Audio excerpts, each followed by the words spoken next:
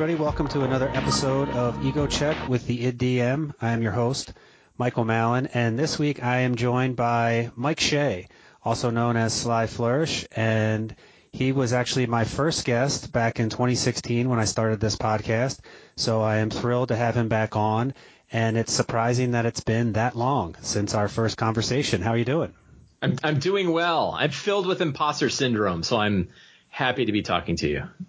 Oh, we're going to get into it. We're going to get into imposter syndrome, anxiety. Good. And Dunning-Kruger. Are we going to talk about the Dunning-Kruger effect? I think we should. At least twice. Okay, good. At least twice during the next 45 minutes to an hour. So how are you? What is going on these days? Oh, my God. I am great. Things are great. I am tremendously busy, busier than I am normally.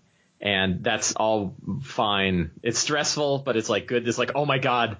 I have to sit down and draw 3 maps tonight. Like I have to, the world's going to fall apart if I don't get my 3 D&D maps drawn.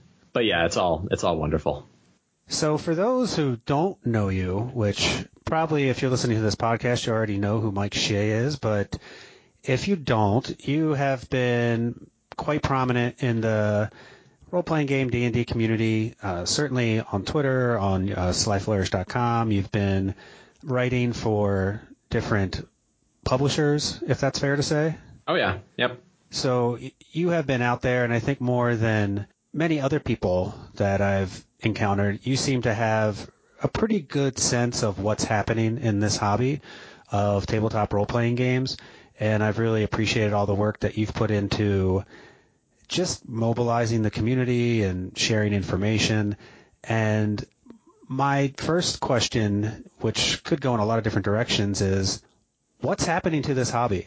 Oh, my God. I have no idea. What is going on? You say that like I'm in touch. I feel like Indiana Jones with the whip on the truck just being dragged, hopefully being dragged down the road. More likely just watching the truck drive off into the distance, into the dust, and be like, what was that? So when I ask that question, how do you even interpret it? Well, I think about what's happening with the D&D community overall. What's happening with there's RPGs, right? But I can't get my hands around. I certainly can't get my hands around all of that. But I can get maybe my hands around Dungeons and Dragons in particular a little better. And certainly that's been my focus over the past 3 years or so.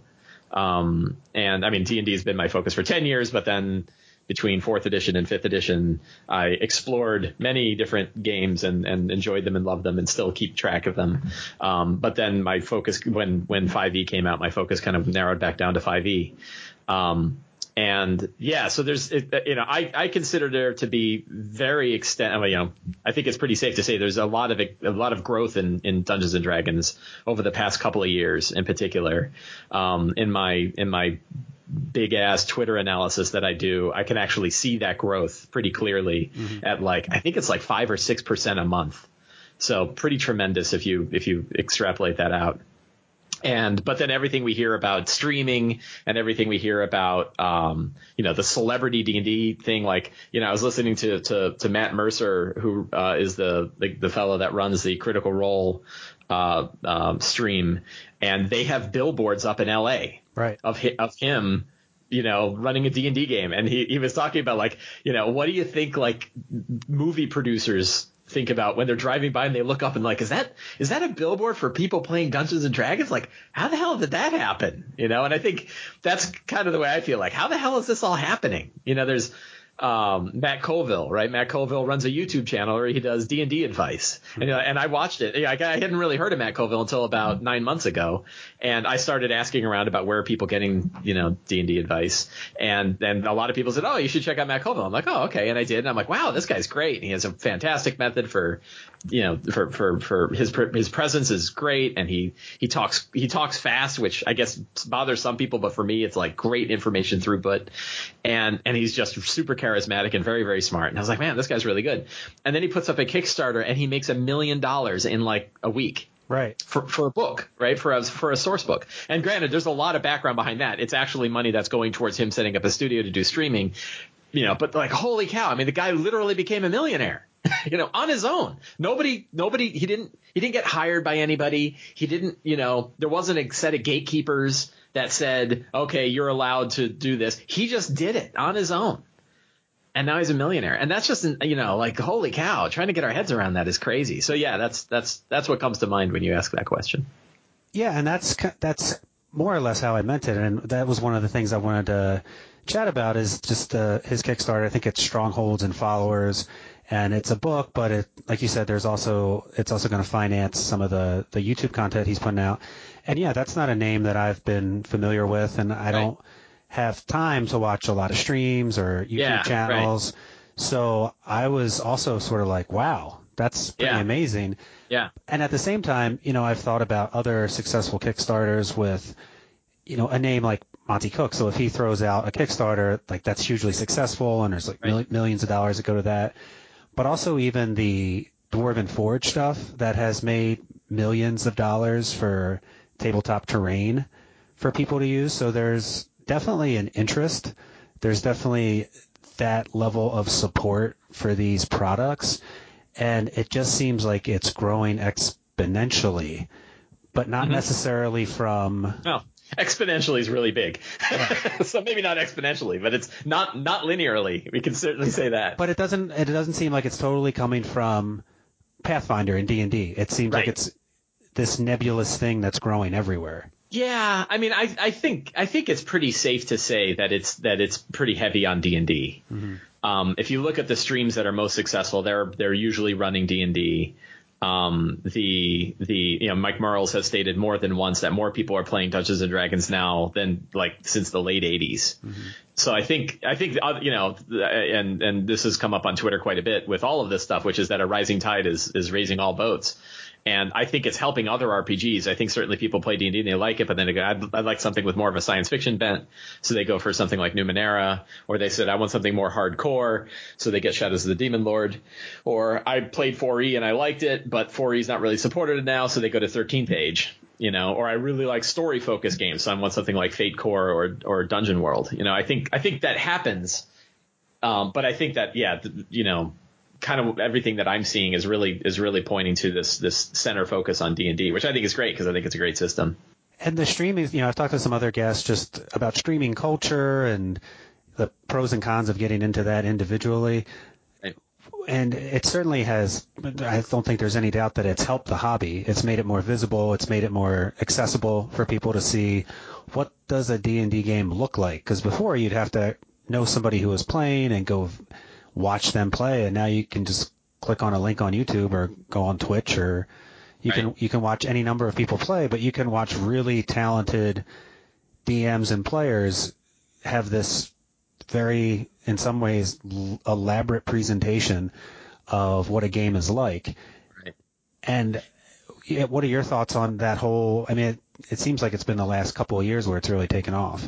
Yeah, and I'm fascinated, and I think it's wonderful that my focus ever since I sat down and said I want to make a blog about D&D, I said I want to focus on making DMs better. It's always been sort of said that DMs are sort of the drivers that are going to keep the game going, and I said, okay, so how do we? I love DMing. I had been DMing before I started the site. So how do we DMs really look at this art and craft of ours and get better at it? And now those additions, being able to watch Critical Role and being able to watch these other streams and different ones, and learn from these DMs continually. I imagine the quality of the dungeon masters we have in the world today compared to the quality of dungeon masters that we've had over the past 30 or 40 years. It's so much better now. Like that probably is exponential. Like we really, because we have such exposure, not just to rules or message forums where we can argue about stuff, but to actually watch people doing it. Both for new DMs who say, what the hell does D&D even look like? To those of us who watch Matt Mercer, and be like, wow, that's a really different style that he's got. I know, like when I watch Matt Mercer play D&D, I run my D&D games differently.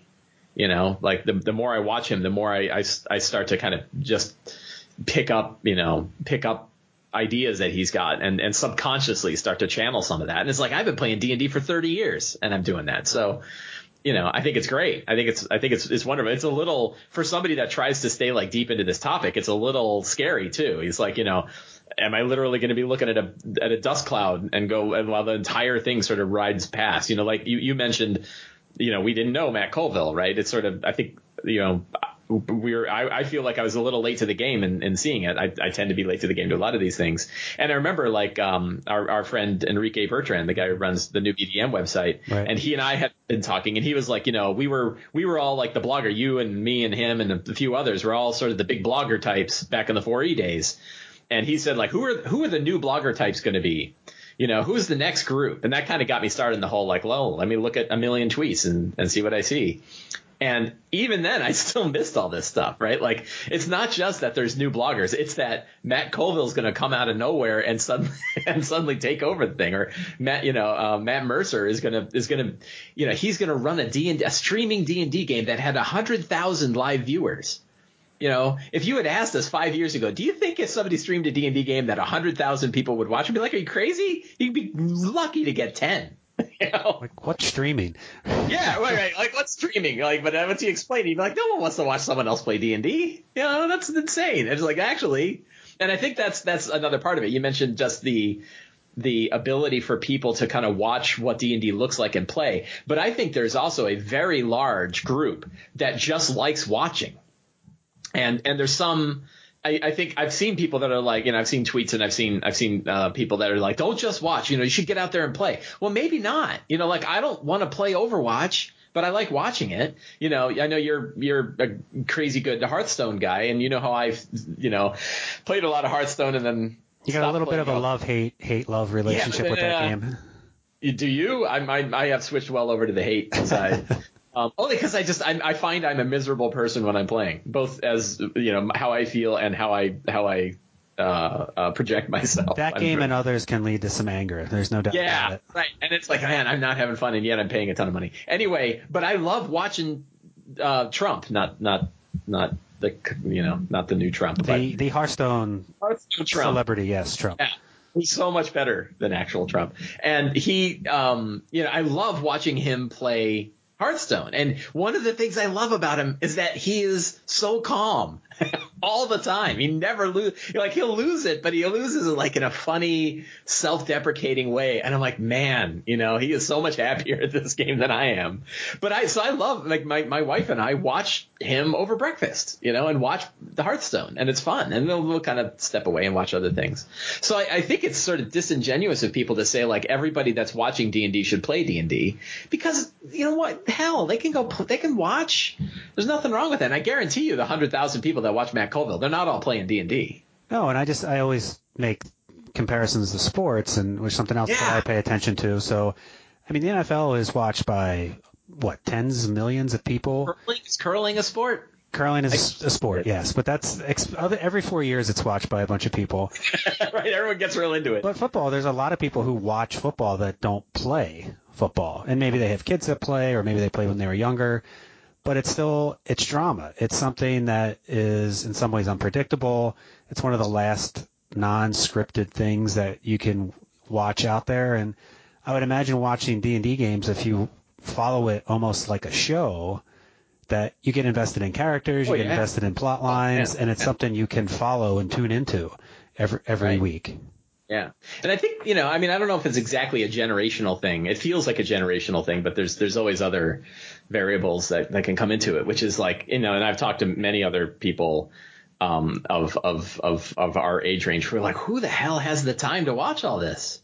You know, like, my wife and I are trying to make a concerted effort to watch Critical Role, and we like it very much, and we love the actors, and we love the characters, and really enjoying it. But oh my God, we're behind. Like, we're already behind. There are only 4 episodes in, and we're still on episode 2. And we know, like, man, we're just, you know, we're in debt. Right? Like, we're not going to be able to watch it. Well, and plus there's some of the psychology folks I've talked to. They have a stream Clinical Role that it's all mental health providers who are playing D&D, and you can watch that. So there's so many options out there. It's like you said, I don't know how do you balance it all? Right. And you know that, like, oh man, I would love to watch Adam Colville run D&D. I keep calling him Colville. And, you know, there's and then Chris Perkins, of course, has his whole series. There's so many of them, and I'm like, man, I'm sure there's awesome stuff in these. And there's no way I can digest it all, you know. One of the topics related to this that came up a few weeks ago, and I saw you going back and forth, with, I think it was Perkins on Twitter, was the idea of, Dungeons and Dragons through their official streams, promoting content, but at the same time spoiling content. Yeah, that torqued me off a little. I just thought it was an interesting conversation where the cost benefit of them putting out their best products and showing them off versus almost making the DM's job a little bit harder of, well, now you have to make up something else for your group.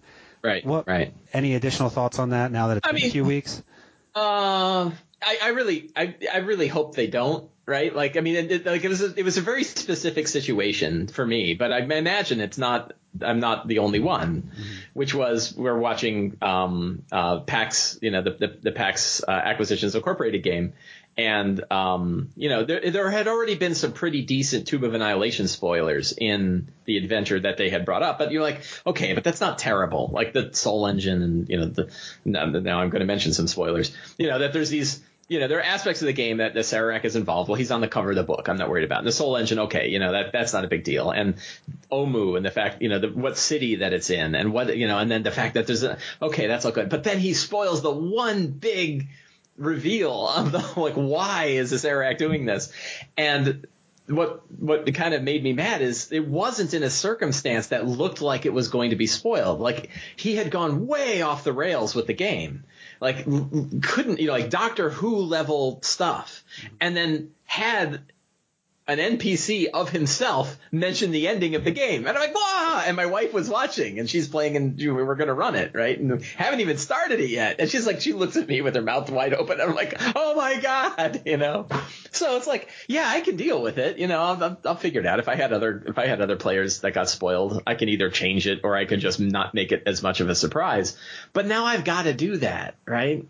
So I don't know. I feel like it feels to me, and not being in their shoes and not having anything to do with marketing or anything like that there's certainly ways that they could capitalize, that they could promote the current season of whatever adventure they're running without spoiling like the big reveal of the $50 hardback adventure that many people have barely started, much less finished. Well, and I imagine it's a new problem. It's this new opportunity and also a little bit of a problem, and maybe it's a problem for a small set of people who end up tuning into that. But I don't know if it's something they've considered. I mean, I'm sure they are now, and now that it's been brought to their attention. That's all I want. Is like maybe next time they'll just be a little bit more careful about spoiling the end of an adventure. Like spoil what you want, right? But But that's less of an issue if you have this stream that 500 people are watching. And not really many people are paying attention to it. But when you have, like you said, 100,000 people tuning in live. Yeah. I mean, I don't know how many watch Acquisitions Incorporated, but it's a lot. And then three of the 6 players in my group watch it.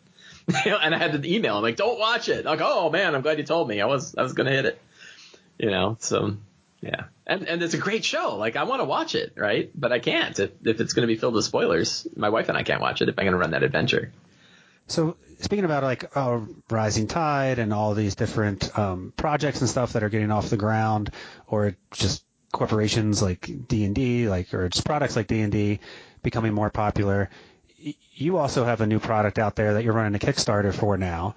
I do. Return of the Lazy Dungeon Master, which is a sequel to The Lazy Dungeon Master. Did you have any thoughts of Lazy Dungeon Master 2 Electric Boogaloo as a title? I did. We were considering Lazy Dungeon Master 2, The Lazy Dungeon Mastering. Nice. Yeah, there was actually so almost all of these books actually take place on walks between my wife Michelle and I, where we talk about D&D, and I think we had a whole series of Revenge of the Lazy Dungeon Master and Rise of the Lazy, all kinds of stuff. Well, the third one can be Return of the Lazy Dungeon Master again. Yeah, right. The Lazy Dungeon Master Awakens, I think, is going to be here pretty soon. So as we're recording this, you got 3 weeks left to go. Yes. And you got about 2,800 backers, and tremendous. Well over the goal. So congratulations on all that. Yeah, thank you. I really expected it to be about a third. Like on my optimistic side was about a third of this.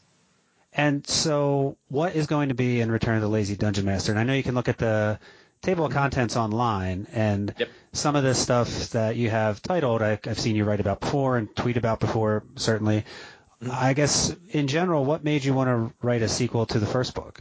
So one thing very specifically, which is that something that I picked up playing certain video games, and I sort of refined. I shudder to even say that it's like an individual idea, because I'm sure this is something that other people have come up with.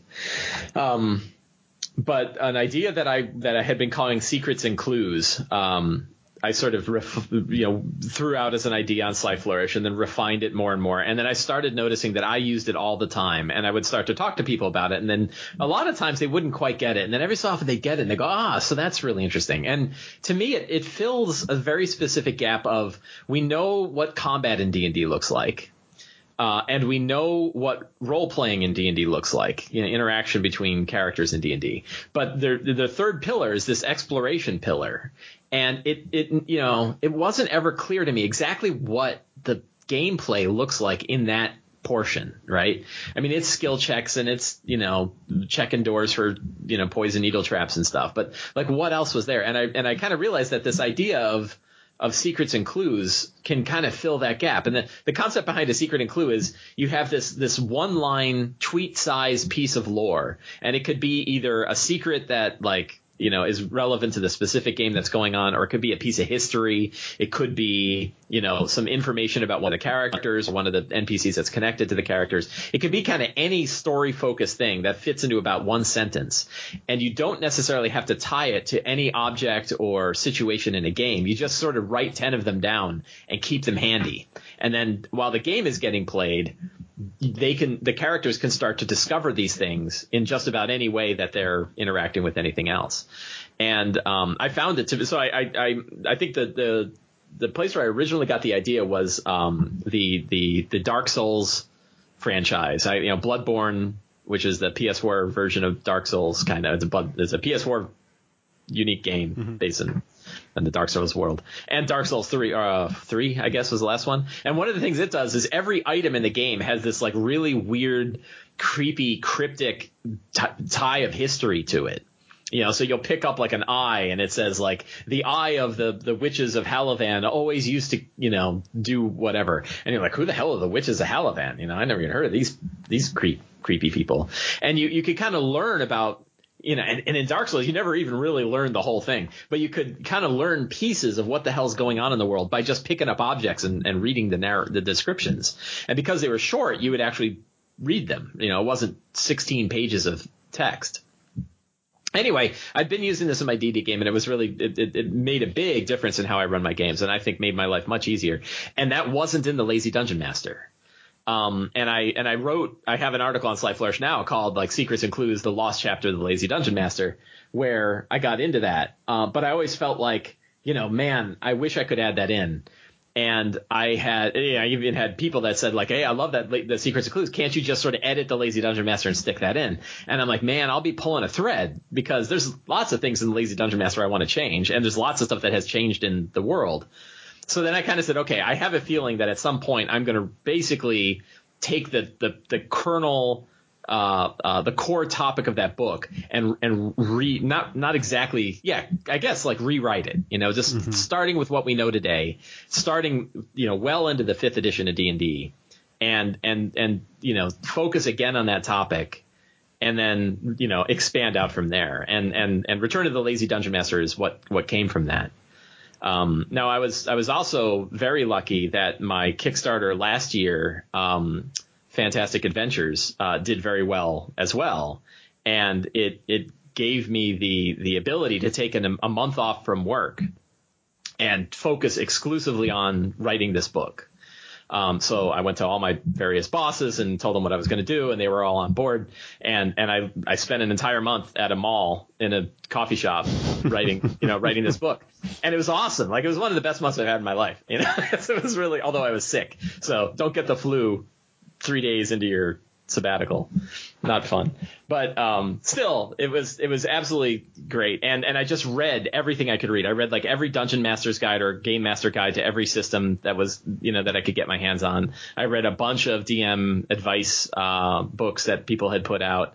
I pored over blogs and articles and tried to really expand beyond what my normal sphere is, like there's all the people that I typically read, but who are the people I'm not reading? Mm-hmm. What are people saying on Reddit? I don't go to the Reddit D&D site very much. What are the questions that are coming up on the Stack Exchange D&D forums, and I really tried to just gather as much information as I could and tried to coalesce it and circle it. I looked at like old guides that people had put up that are huge, like in some cases like 200-page guides to how to DM that were written 10 years ago and stuck up on the web and lost, and I'd pull these down and look at them. And I also took a lot of previous surveys and questionnaires and polls and things that I had run both on Twitter and on Facebook. In 2016, I ran a big DM survey with 6,600 DMs. And there was a lot of open text field, or a couple of open text fields in there that I could really dig into. Mm-hmm. So I tried to get as much information about DMing as I could and refine it to the point where it could, be put into a book that was actually useful for people to read. And one of those surveys that I think you sent out maybe a year or so ago was about the top traits of good GMs. And I think you summarized the top 3, which is flexibility, creativity, and improvisation. And that's one of the chapters in the new book. So How did that come together? So that, I mean, what's interesting is sort of flexibility, creativity, and improvisation all kind of feel like core interrelated skills. And what I like about it is I think that there are specific things that we can do that make us, that improve us in those areas, but I don't think we'll ever master them. Like we could spend our whole lives getting better at that. And it'll be, it'll be worthwhile. It's not like learning how to do initiative where once you've got it, you kind of got it. You're not really going to refine that. Although people spend plenty of time talking about how to refine initiative. And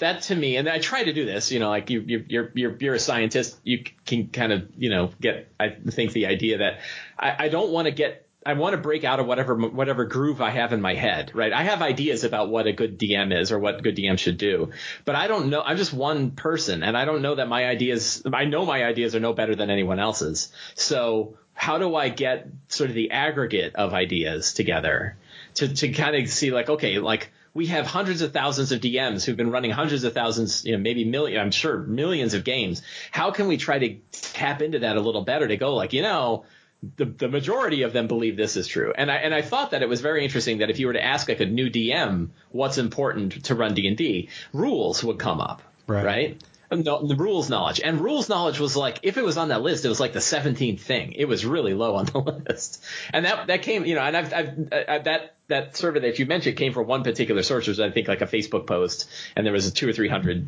responses. But I've also seen similar results come out of much larger sets of responses when I did like a sampling of the open text responses on the DM survey, and they come back to this idea that improvisation and flexibility and creativity are really key traits. Well, and I've appreciated your willingness to invest some time in this, to not only try to tap into the hive mind that is Twitter and social media, but to try to organize that information in something that's meaningful rather than just competing anecdotes. So doing these surveys, I know in the past you've kind of sent them to me and some other folks ahead of time and say, hey, how should I word this? Or what do you think about these questions? Right. And then taking the time to compile all the data that you get from people and organize it in a meaningful way, and then take it 3 or 4 steps further and trying to parse that into something that's meaningful for the rest of us who are just, trying to run our games. Yeah. I mean, a key, and I get nailed on this all the time. Like, this is still not good science. Like I'll go to Facebook and I'll see somebody post a thing like, hey, what are the good traits of a DM? And I'll download all of the responses and then stick them into a Python script and split out all the words and look at common terms and common things that are coming up. And I'll do as best I can. But that doesn't mean the original data is a good statistical sample, right? It's like, well, it's biased because of the source I got it from, and it's biased by so many other factors. But to me, it's better than reading it and pretending you know what it says. It's got to be better than one opinion. Like if I take 200 opinions and I really go through the trouble of figuring out what those 200 opinions had to say, that's got to be better. And my assumption is I'm trying to get an idea of generally what people are finding. That's got to be better than if I just made it up. Well, and thinking ahead to the next, return of the Lazy Dungeon Master. Okay. If you were to send out a similar questionnaire, but just asking, GMs who do streaming, like what makes for a good stream or what makes for a good game through streaming, you would probably get responses that overlap, but there'd probably be some other skills and other important factors in there that wouldn't show up with just asking DMs who play on tabletop and face-to-face games. Yeah. It's a different sample. It's a different outcome. But yeah, it's real interesting. It's interesting you bring that up. I posted a question on Twitter, not expecting to get like 200, 300 replies that I could actually do any sort of analysis on, but just generally asking. And I know, so I'm friends with a couple of streamers, and there's a couple others that will sometimes take my tweets.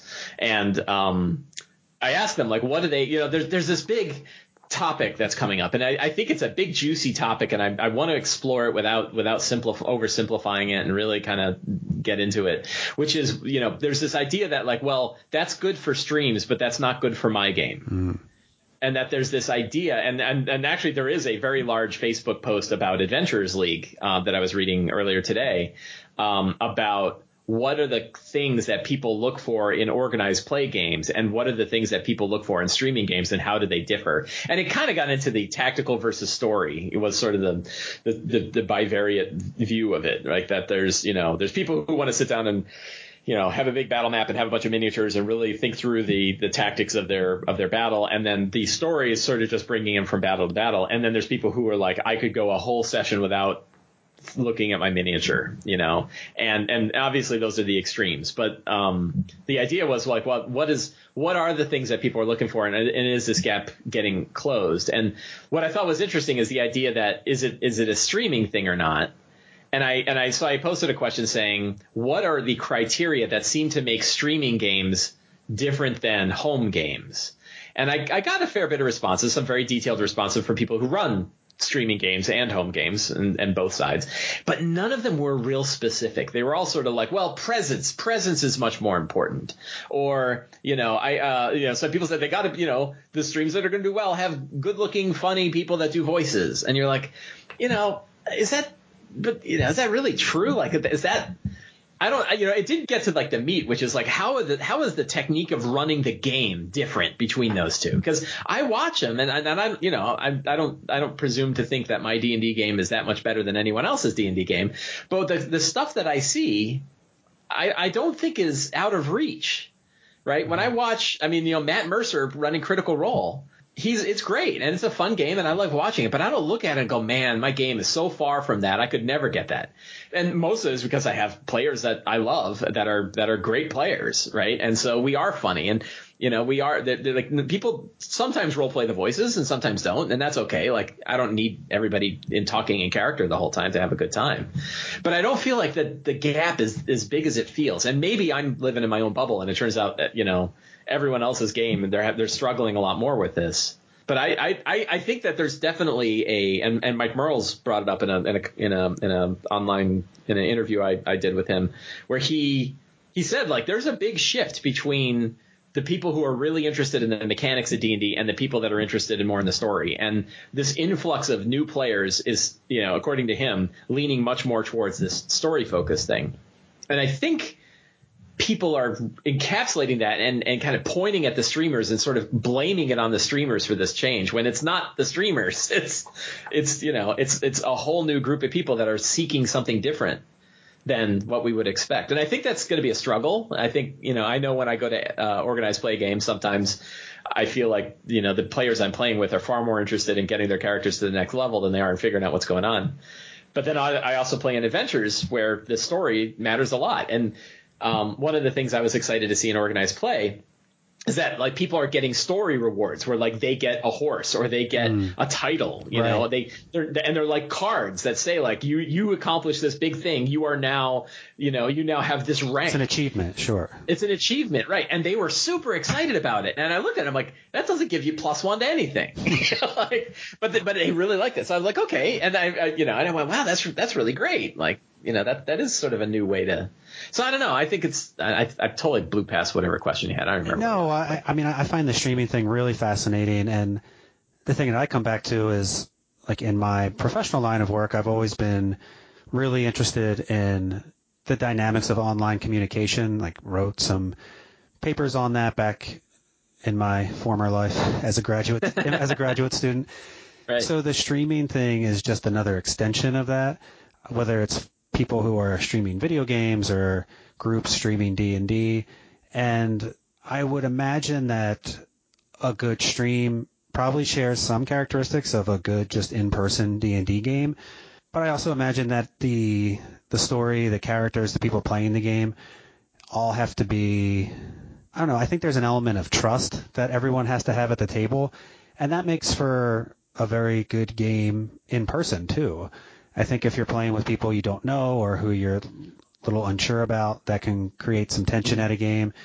So Sure. if you have a group who's pretty cohesive and they all like each other and they can improv off each other pretty well and it looks like they're having a good time, I think that's going to translate well over camera if they're being recorded. I think also everyone at the table, if they know they're being recorded, like they're trying to put on a performance. Sure. Yeah. Whereas at a table, I think people that aren't being recorded maybe are just worried about their own character or wanting to have a good time, but they're maybe not trying to entertain everybody else and an audience, which creates a little bit of a different dynamic. And maybe in home games would be better if everyone took that mentality of, hey, I want to entertain people. It's not just the DM's job to entertain people, but I can bring some of that entertainment too. Yeah, the other part is like I run games on weeknights. I have a Wednesday game that I've had for 10 years now. And it's like, people worked a full day of work and then they're fighting traffic to get over here and they're waiting for their food to show up because they're hungry, and they're busy. Right. And so I don't expect that they're all going to be like super gung ho and, I can't wait. I mean, I'm happy they show up. Right. Like the fact that they'll fight Washington, D.C. traffic every Wednesday to play D&D for 3 hours always makes me incredibly grateful, So if they're checking their phones or they're playing a Final Fantasy game while they're playing some D&D, I don't really care, and I'm not going to get on their case about it. It's their time. They can do what they want. And yet we still, like, I've been very happy with my games. Like, I've never felt like, I really wish that they would just get deeper into the story. It's like, no, who the hell am I to make them do that? Like, I'm happy with what's going on. So, and they seem to be happy or they wouldn't be showing up every week, I hope. So, yeah, I don't know. It's maybe sometimes we're too, I don't know. Like I'm not in other groups. I can't see what other groups look like, but are people being too hard on, themselves and on their players? Now, the other part is cultivating a really good group is super, super important, and if you don't get those people that you trust, or you do have like 3 people that really want a different kind of game than the other 3, that's going to be really tough. And I've been lucky that I've had the right, I've had a really great group where everybody is happy with the kind of game.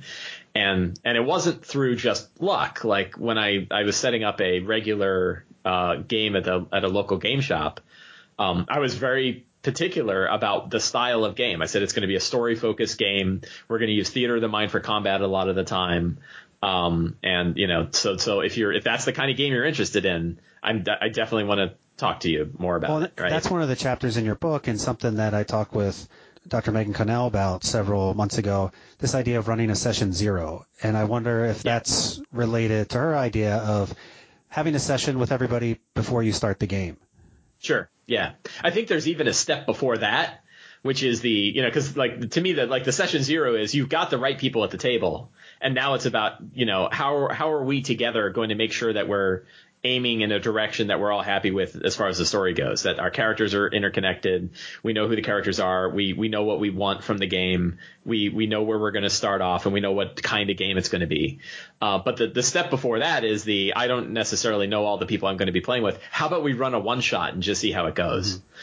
Right. And that to me has been very effective. If I've met people and they are interested and I have space free or whatever, or even if I don't, I'll just say, hey, well, we have regular, about once a month or so, we have one shot games, and sort of the people that can't commit to a weekly game, we can set up these sort of one shot games, play for 4 or 5 hours. And see how we all gel, right? And it's not really like a tryout exactly, because sometimes they might not like the game either. I had people where I invited them and we played a few games and they said we loved it, but it's it's not something we really want to do regularly. And they're like, great, I'm glad we had a great time. I wasn't mad, they weren't mad. Everything worked out fine.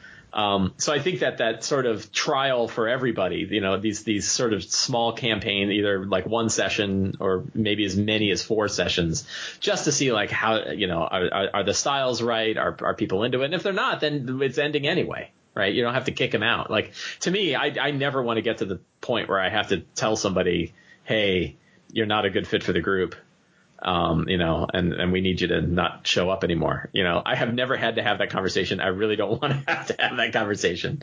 And the way that I've been able to do that is by, keeping a pretty tight, idea on who comes to the regular games by having smaller games that aren't regular. Listening to you talk and also just following you along on Twitter, how many games are you in each week, each month?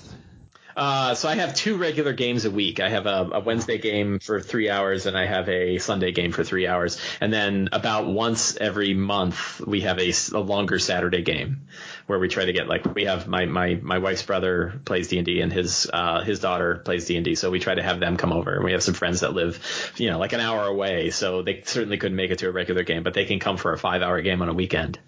So I decided, usually 2 games a week, every so often 3. So is there anything in the book or just your vast experience for folks who are maybe in my boat where trying to play once a month is a challenge, where just everyone's busy, kids, work stuff, people are in and out of town. Right. How do you keep things so consistent? Because that to me is a skill. Yeah. A couple of ways. One is having a regular game that's weekly, if people can commit to it, then it becomes the periodicity is such that people kind of know, like, oh yeah, it's Wednesday. Like, my mom knows when my D&D game is, right? Like, my mom lives in, Boston, but she knows when my D&D game is because it's been every Wednesday. And so when the period, she watches it on Twitch every Wednesday. Yeah, right. It's not on Twitch. So that helped a lot. Like, having, doing a shorter session weekly, helped. And people they all have, families and things going on in their lives, but it's kind of known, like, well, this is their poker night. Wednesday is when Dad goes to play D&D at his friend's place, and it's just, they've managed to work it into their schedule, and it helps them, and it helps, their spouses are okay with it. That's part of it. The other part of it is I try to keep a group of primary players and alternate players. So I have right now, I used to have a group that we had 6 primary players and 2 alternate players. And if any of the 6 primary said, I can't make it for whatever reason, I'd call the first alternate and say, hey, we have a seat at the table. Are you interested? And, with 6, it was happening often enough that even the alternate got to be there almost as often as some of the primary people. Right. And I've recently shrunk the group down to 5 because I'm finding that I really like playing with 4 or 5 people more than I like playing with 6. I love every one of them, but screen time and just, kind of managing the table and everything. 6 is right at the level. 6 is a lot. Yeah, 6 is right when I'm about to lose it. Right, 7 I can't handle. I can't do 7. But 6, I'm like, I can manage it, but it's really, it takes a lot of work. 5, and I'm pretty comfortable. And 4 is great. The only thing with 4 is I'm so used to playing with 6, I have a tendency of throwing 3 extra ogres in that I probably shouldn't have thrown in. So if I have 5 and then I have a couple of alternates, then anytime one of those 5 can't make it, I can call in the alternate. And like right now, I've got 3 alternates. So, it has to be a bad session if I can't get, and I only need 4, right? Mm-hmm. So it means that basically 4 people have to say they can't make it for a game not to. And how do you deal with the rotating cast, people dropping in and out? I'm never worried about it. I just come up with some BS. Like I'm not, my story is not so tight and wound up that I can't come up with something. I mean, I'd literally come up with it on the spot. So the session on Wednesday, they were invading a castle, a small keep. And there was this like undead guardian at the front of the keep. And the two people, I ended it right at the beginning of the infiltration. So 2 of the characters were coming in the front while 3 characters are sneaking up in the back. And then one of the players who was playing one of the characters sneaking in the front couldn't make it. And we had an alternate come in. And it was like the alternate was like wandering by and said, hey, And I totally like railroaded this, where I'm like, you see a dwarf who seems to be struggling fighting an undead, and when you look at that dwarf, you are sure that he's got heroism deep down, and you feel an undying desire to go help them. Right? It was like, I'm going to make you just join the group. Like, I don't want to screw around with, well, are you a friend? It's like, we have 3 hours. Let's get into it. Yeah, and everybody just laughs, and that's fine. But then it was also like, well, the undead guy waved a hand, and a portcullis came smashing down, and it clipped the knight in the head and knocked him out, and now he's completely unconscious. And so everyone's like, that's because George isn't here. And like, they all understood why it happened. The narrative was close enough. But I guess the other part is like, my narrative is never so tight that I can't account for something like that. And sometimes they're just not there. Right? Like, sometimes the character's not there and everybody knows they're not there, and I don't have to come up with a reason because, it wasn't so big. There are occasions where like one of the characters' like central storyline was going to happen, and now they're the one that's not there. You're like, oh man, like this literally was about them. And then I just figure something out, But yeah, I don't play it real tight, and I just kind of make things up. But I know like that's I've seen a lot of people who talk about like, how do you handle that? It's like, don't worry about it. Yeah, I think you almost have to. I always enjoy the term hand wave. You just kind of have to hand wave it, and everybody rolls like everybody with it. knows, right? Everybody knows it's a problem. We're all adults. We all know why that occurred. And we just, any excuse is fine. And sometimes even no excuse is fine. One of my favorite ones was when we were playing a couple years ago, I guess it was a couple years ago. Wow. Curse of Strahd, and it was just the Death House adventure. Yeah. And Death House. Grant, who I've interviewed before on this show, he was a character, and he was exploring a library for months as the rest of the party was down in the dungeon and fighting things and almost dying. And then they finally got back to the house, and it's like, hey, and there he is again, because he could finally join the game. And he just was like rolled with it. He's like, yeah, man, I found some really interesting stuff in this library. Right. He's just been reading for months and months. I remember that library, and I think I actually had someone get lost in a book. Like they opened a book and they got sucked in. I was like, whoa, where the hell did they go? That's a good mechanic, just like something like the Take On Me video from Aha, where you get sucked into a book and there's this adventure going on, and just right, they had their own thing. Yeah, I've had it where people disappeared into portals and then come back, and it's like, by the way, 2 years have passed for you, and they're like, whoa, I better come up with some stuff. So in terms of, again, talking about Return of the Lazy Dungeon Master, what are some, like, people listening? Everyone's trying to improve their game. They want their players to have a better time. They want to have a better time. What's like 1 or 2 tips you would give out to people, not only to tease the book, but just to help folks have a better time at the table?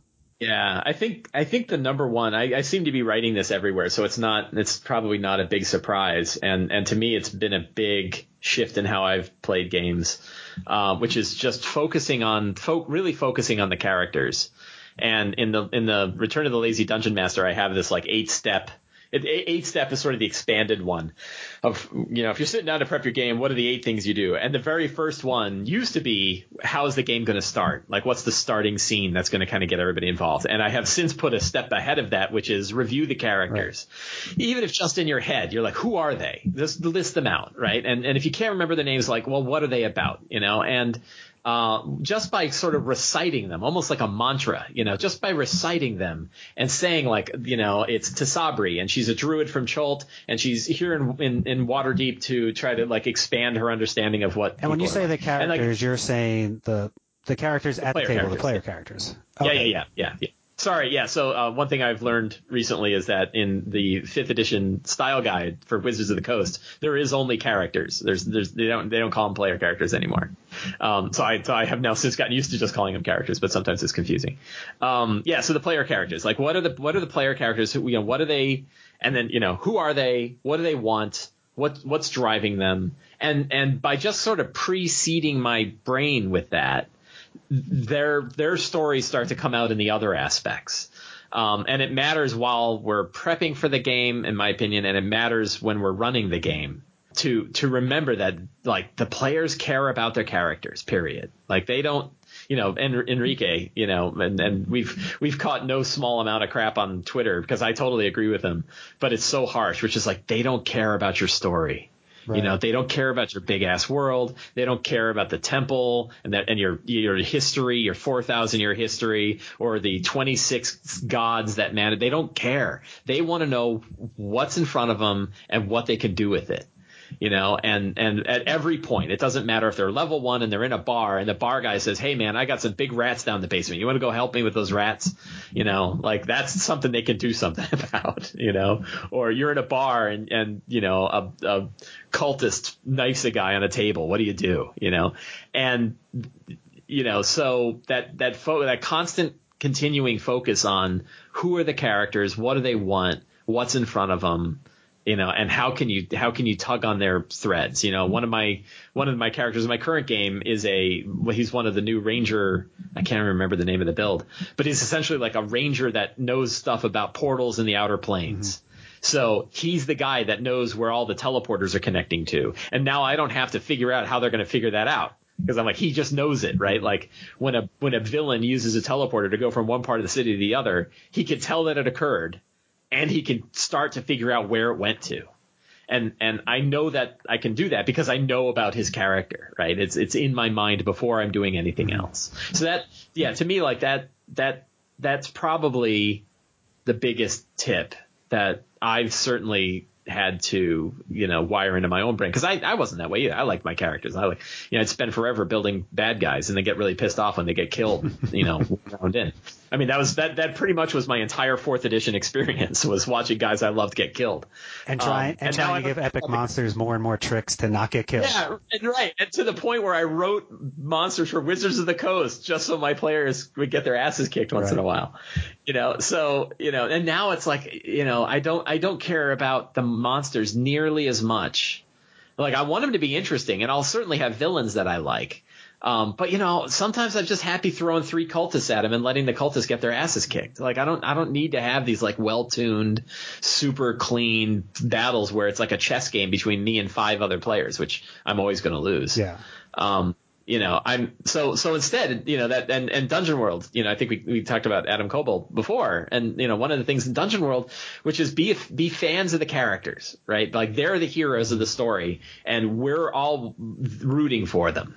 And I think that's not super intuitive. You know? Well, I've always used, again, another sports thing, and I've written about this, I mean, years ago now, but the idea of the DM being an entertainer, but also a bit of a point guard on a basketball court. So your job is to set up the players. I don't have any idea what that is. What's that? I don't have any idea what that is. So it's a player that usually brings the ball up the court and passes the ball and puts other people in position to score.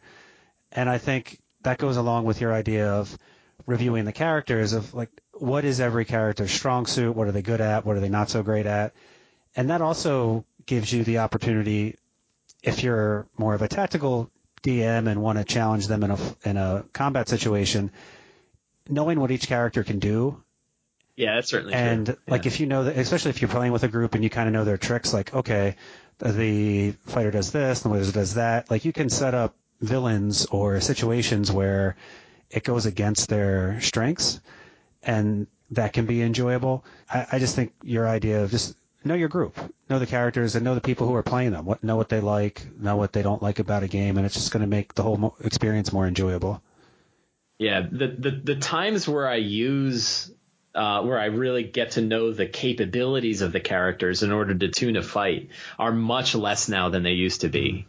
And, you know, like I really, I'm not kidding. Like in 4th edition, I always worried about that. And now I really just like, I barely check the stat block before I run it. And except in like really important boss fights. I ran Imrith, the boss from Storm King's Thunder, and my trick there was like she fought him like 4 times so that I really got to see like, what are they going to do when they're facing off against her? Like, what's going to happen? What do I have to worry about? What could pin her down? And boy, she was brutal. You know, like she was really, really rough. But that was it. Like that was really the only time that I would really, you know, I think it's a good idea that you know, if we want to run challenging fights, it's good to know what's going to happen in those fights. But sometimes it's like, well, even if it's going to get totally one-shotted or, you know, one-rounded, that could be an interesting story too. Yeah. So, and so I tend to worry a lot less about that. Not every encounter has to be a make or break thing. A knockout. Takes too long. Yeah, I think there's probably a lot of people that still feel that way, and I've seen it in AL, like the organized play, the Adventures League organized play adventures, where like the battles, we had one and it drove me crazy, where like we're going down the street and there's people breaking into a shop because the town guard are busy, and we get into a fight with them, and it's 3 swashbucklers and 2 master assassins, and I'm like, swashbucklers and master assassins are robbing a dress shop. Like, what sense does that? Well, and the guy's like, well, it's a balanced encounter. I'm like, I don't care if it's a balanced encounter. It should be 3 thugs. Right. Like, I don't care if I'm level 9. It should, because I'm level 9 doesn't make everybody in the city suddenly raise levels too. So that it's a shift, and well, it goes back to your, I think, from shifting from 4th edition to 5th, and your interest level of going more from a tactical experience to more just the story, and combat maybe taking a little bit of a back seat. Right. Yeah. And then that's something that, just my own sort of transitions in this. It's like I was very heavy tactical map, paid lots of attention. Like I said, you have the articles to prove it. There's no doubt. Yeah. Like I got to the point where Wizards of the Coast hired me to write monsters for them. Like not for an official book, but I used to write it for D&D Insider. So I spent a lot of time thinking about monster design. And now I turn down jobs for monster design because I'm like, there's so many people that are more interested in it than I am, and I'll just use what's in the monster manual. Like I'm happy with what we have. Every time I hear people saying like, oh, what I really want are more monsters, I'm like, are you kidding me? Like between Toma Beasts and Volo's Guide and the monster manual, we don't have enough. And it's like, no, it's like, well, how about the Creature Codex and Mordenkainen's? Now we're gonna have 5 monster books here. If you include the Koboh Press stuff. So, yeah, the people, I could always use more monsters. So it's like, okay. I mean, I love monsters too. I love my liches, So other than the thousands of NDAs you can't talk about, what is next for you? Certainly this Kickstarter, which is going on. Oh my God, yeah. So the Kickstarter, yeah, like I said, I mean, when my wife and I was kind of trying to extrapolate like what is going to happen. One thing I learned is like I didn't just throw all my stretch goals out there on day one and then, watch them all just disintegrate super fast because, I underestimated what we were going to receive. So this time I would hit a stretch goal and then pace out when the next one came out. I don't know. I don't even know why. Sometimes Kickstarters put them out and they don't have any goals at all. And I had an idea in my head about like what's the minimum I need in order to make a book that I think people will really like, and what is the sort of, my expectation about what I'll receive and what I can build for that. And then what if money weren't an object, what would I be able to build? And I hit that third one, pretty quickly, and even went beyond it where I'm like, we're going to do what? So my year is going to be completely focused on Return of the Lazy Dungeon Master, and particularly on the book is written itself, and it's already with Scott Fitzgerald Gray, who's the editor. He already has it. So we're already. I interviewed him a long time ago in my blog. Oh, yeah, great awesome. guy. Yeah, so yeah. Anything I can put in front of him, I put in front of him because he's absolutely fantastic. And he edited Fantastic Locations and Fantastic Adventures.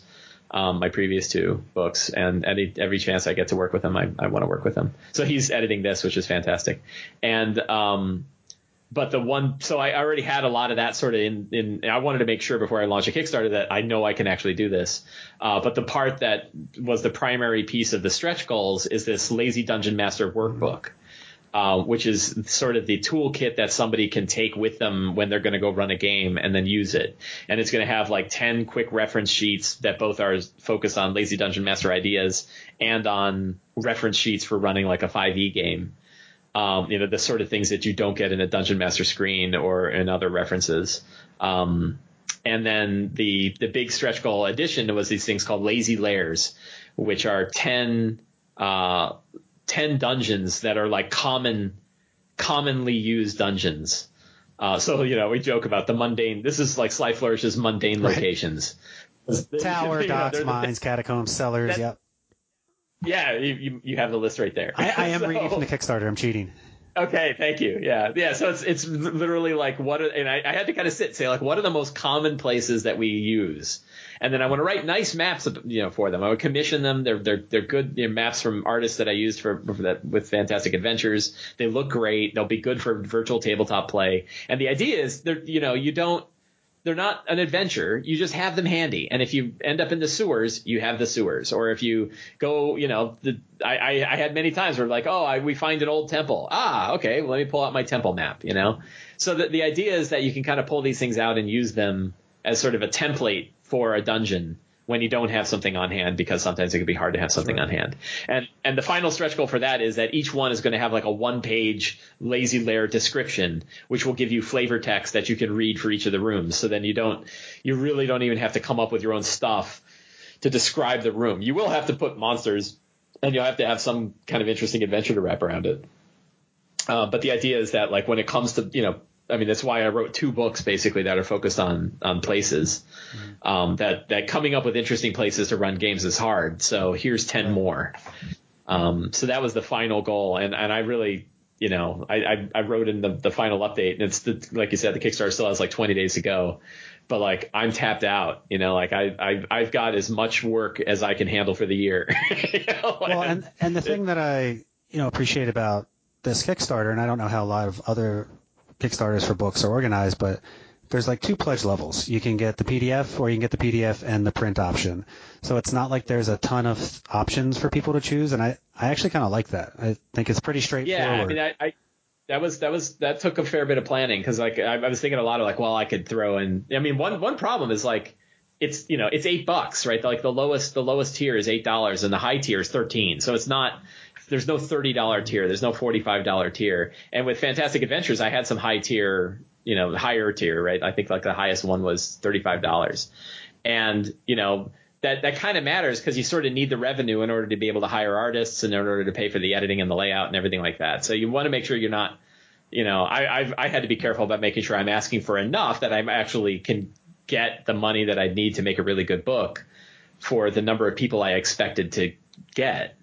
And so I had originally like high tier sort of ideas. Originally, like the workbook was going to be something that you would have to opt in to get. But then I was like, well, what if I don't get enough people? Then the workbook isn't that good. And then people are paying more money for a book that isn't great. So I finally said, you know what? The pressure is a lot less on me if I just add the workbook to everybody. Everybody gets it. And and so the deal is like, I really do believe that for for $8, it's a hell of a good deal. You're getting a lot. The amount of money that's going into the product, the amount of energy and the amount of talent that's going into putting the book together and putting the workbook together and getting all of that for $8, it's a good deal. And the print tier is a little, so it's a good deal too. You'll save money over retail, but a lot of it depends on like which ones of them you want in print or not, because each one of them you're getting at cost. So if you decide I want the hardback, like you can get the hardback, the softcover, and the workbook all printed out, and you're getting them all at cost, and you're easily saving like $15 over what you'd pay if you try to get them separately. So, well, congratulations on the success of the Kickstarter. I hope it continues to trundle forward and gain momentum. Yeah. Just comparing it to some of the other ones, the Fantastic Locations, you had a little under 800 backers, and then Fantastic Adventures had about 1,200, and now you're close to 2,800 with still 3 weeks left. So yeah, right. Your growth also is going up and up and up. So congratulations on that. Yeah. Yeah, and I do look at that and kind of, so I think that there's probably 2 reasons, maybe 3, why that is the case, and one is that I think the topic is one that people are interested in. That's certainly, I've seen that with the sales of Lazy Dungeon Master originally. The cost is low, right? It's the barrier to entry is lower than other things. But I think that again we come to that rising tide that D&D is getting bigger and bigger and bigger. And I think that, I've seen it over those 3 years just with the numbers of the people that have been backing these Kickstarters. So how can folks find the Kickstarter? How can they find you if they have questions, want to chat with you online? Yeah, so the two best ways. One, if you want to see anything that I do, it's usually all up on slyflourish.com. On the right-hand side, you'll see the cover for Return of the Lazy Dungeon Master. And if you click that, you go right to the Kickstarter. And that's where if you decide you don't want to back the Kickstarter, that's where it will eventually be for sale, probably later this year, probably in the November-ish timeframe. And if you want to get a hold of me, the best way is on Twitter. I'm pretty active on Twitter at twitter.com/slyflourish. Yeah, and you're always putting out I think really thought-provoking content, a lot of tips just to help people think about their game a little bit differently. Like I said, some of the surveys and some of the research stuff that you're doing, and then like these types of articles and products. So definitely, if you're into D&D role-playing games and you're not following Sly Flourish, you should be. So get on it. So yeah, so this is interview number 2, and at this pace, I guess we'll have interview number 3 sometime in 2020. And what will the hobby look like then? Oh my God. Yeah, that's a really good question. I don't know. I don't have any idea. Well, by that point, you might be like working for Wizards, like, and moved out in Seattle or something. I don't think so. I don't see that in the future for a bunch of reasons. One is like, we can all make great. I mean, Colville proved it, and I'm very happy with the way things are going. We can do a whole lot without having to necessarily work for Wizards. And if you haven't listened to our first conversation, our first episode of this podcast, I think you spoke about gatekeepers then too. Yeah, right. And that even 2 years ago, you were saying, there's the same gatekeeping system is really not relevant anymore. Right. We pretend it's there and it's not, and I don't know if that's still the case. I think Colville just shattered that idea. Yeah. I think if there's ever proof, I mean, like he's a statistical anomaly as well, right? Like, we're all not going to be Colville, but boy, it shows you that doesn't have to be the path. Yeah. Well, and I think, just from some of our earliest conversations, if you don't see the type of content you want, go create it. Yeah, go make it. Yeah, there's nothing preventing anybody from making stuff. Play D&D, enjoy yourself out there, and Mike, thank you for coming back on the show. It's always a pleasure. Awesome. Well, have a great week, and I hope the Kickstarter ends up very well. Yeah, I appreciate it. Thank you very much.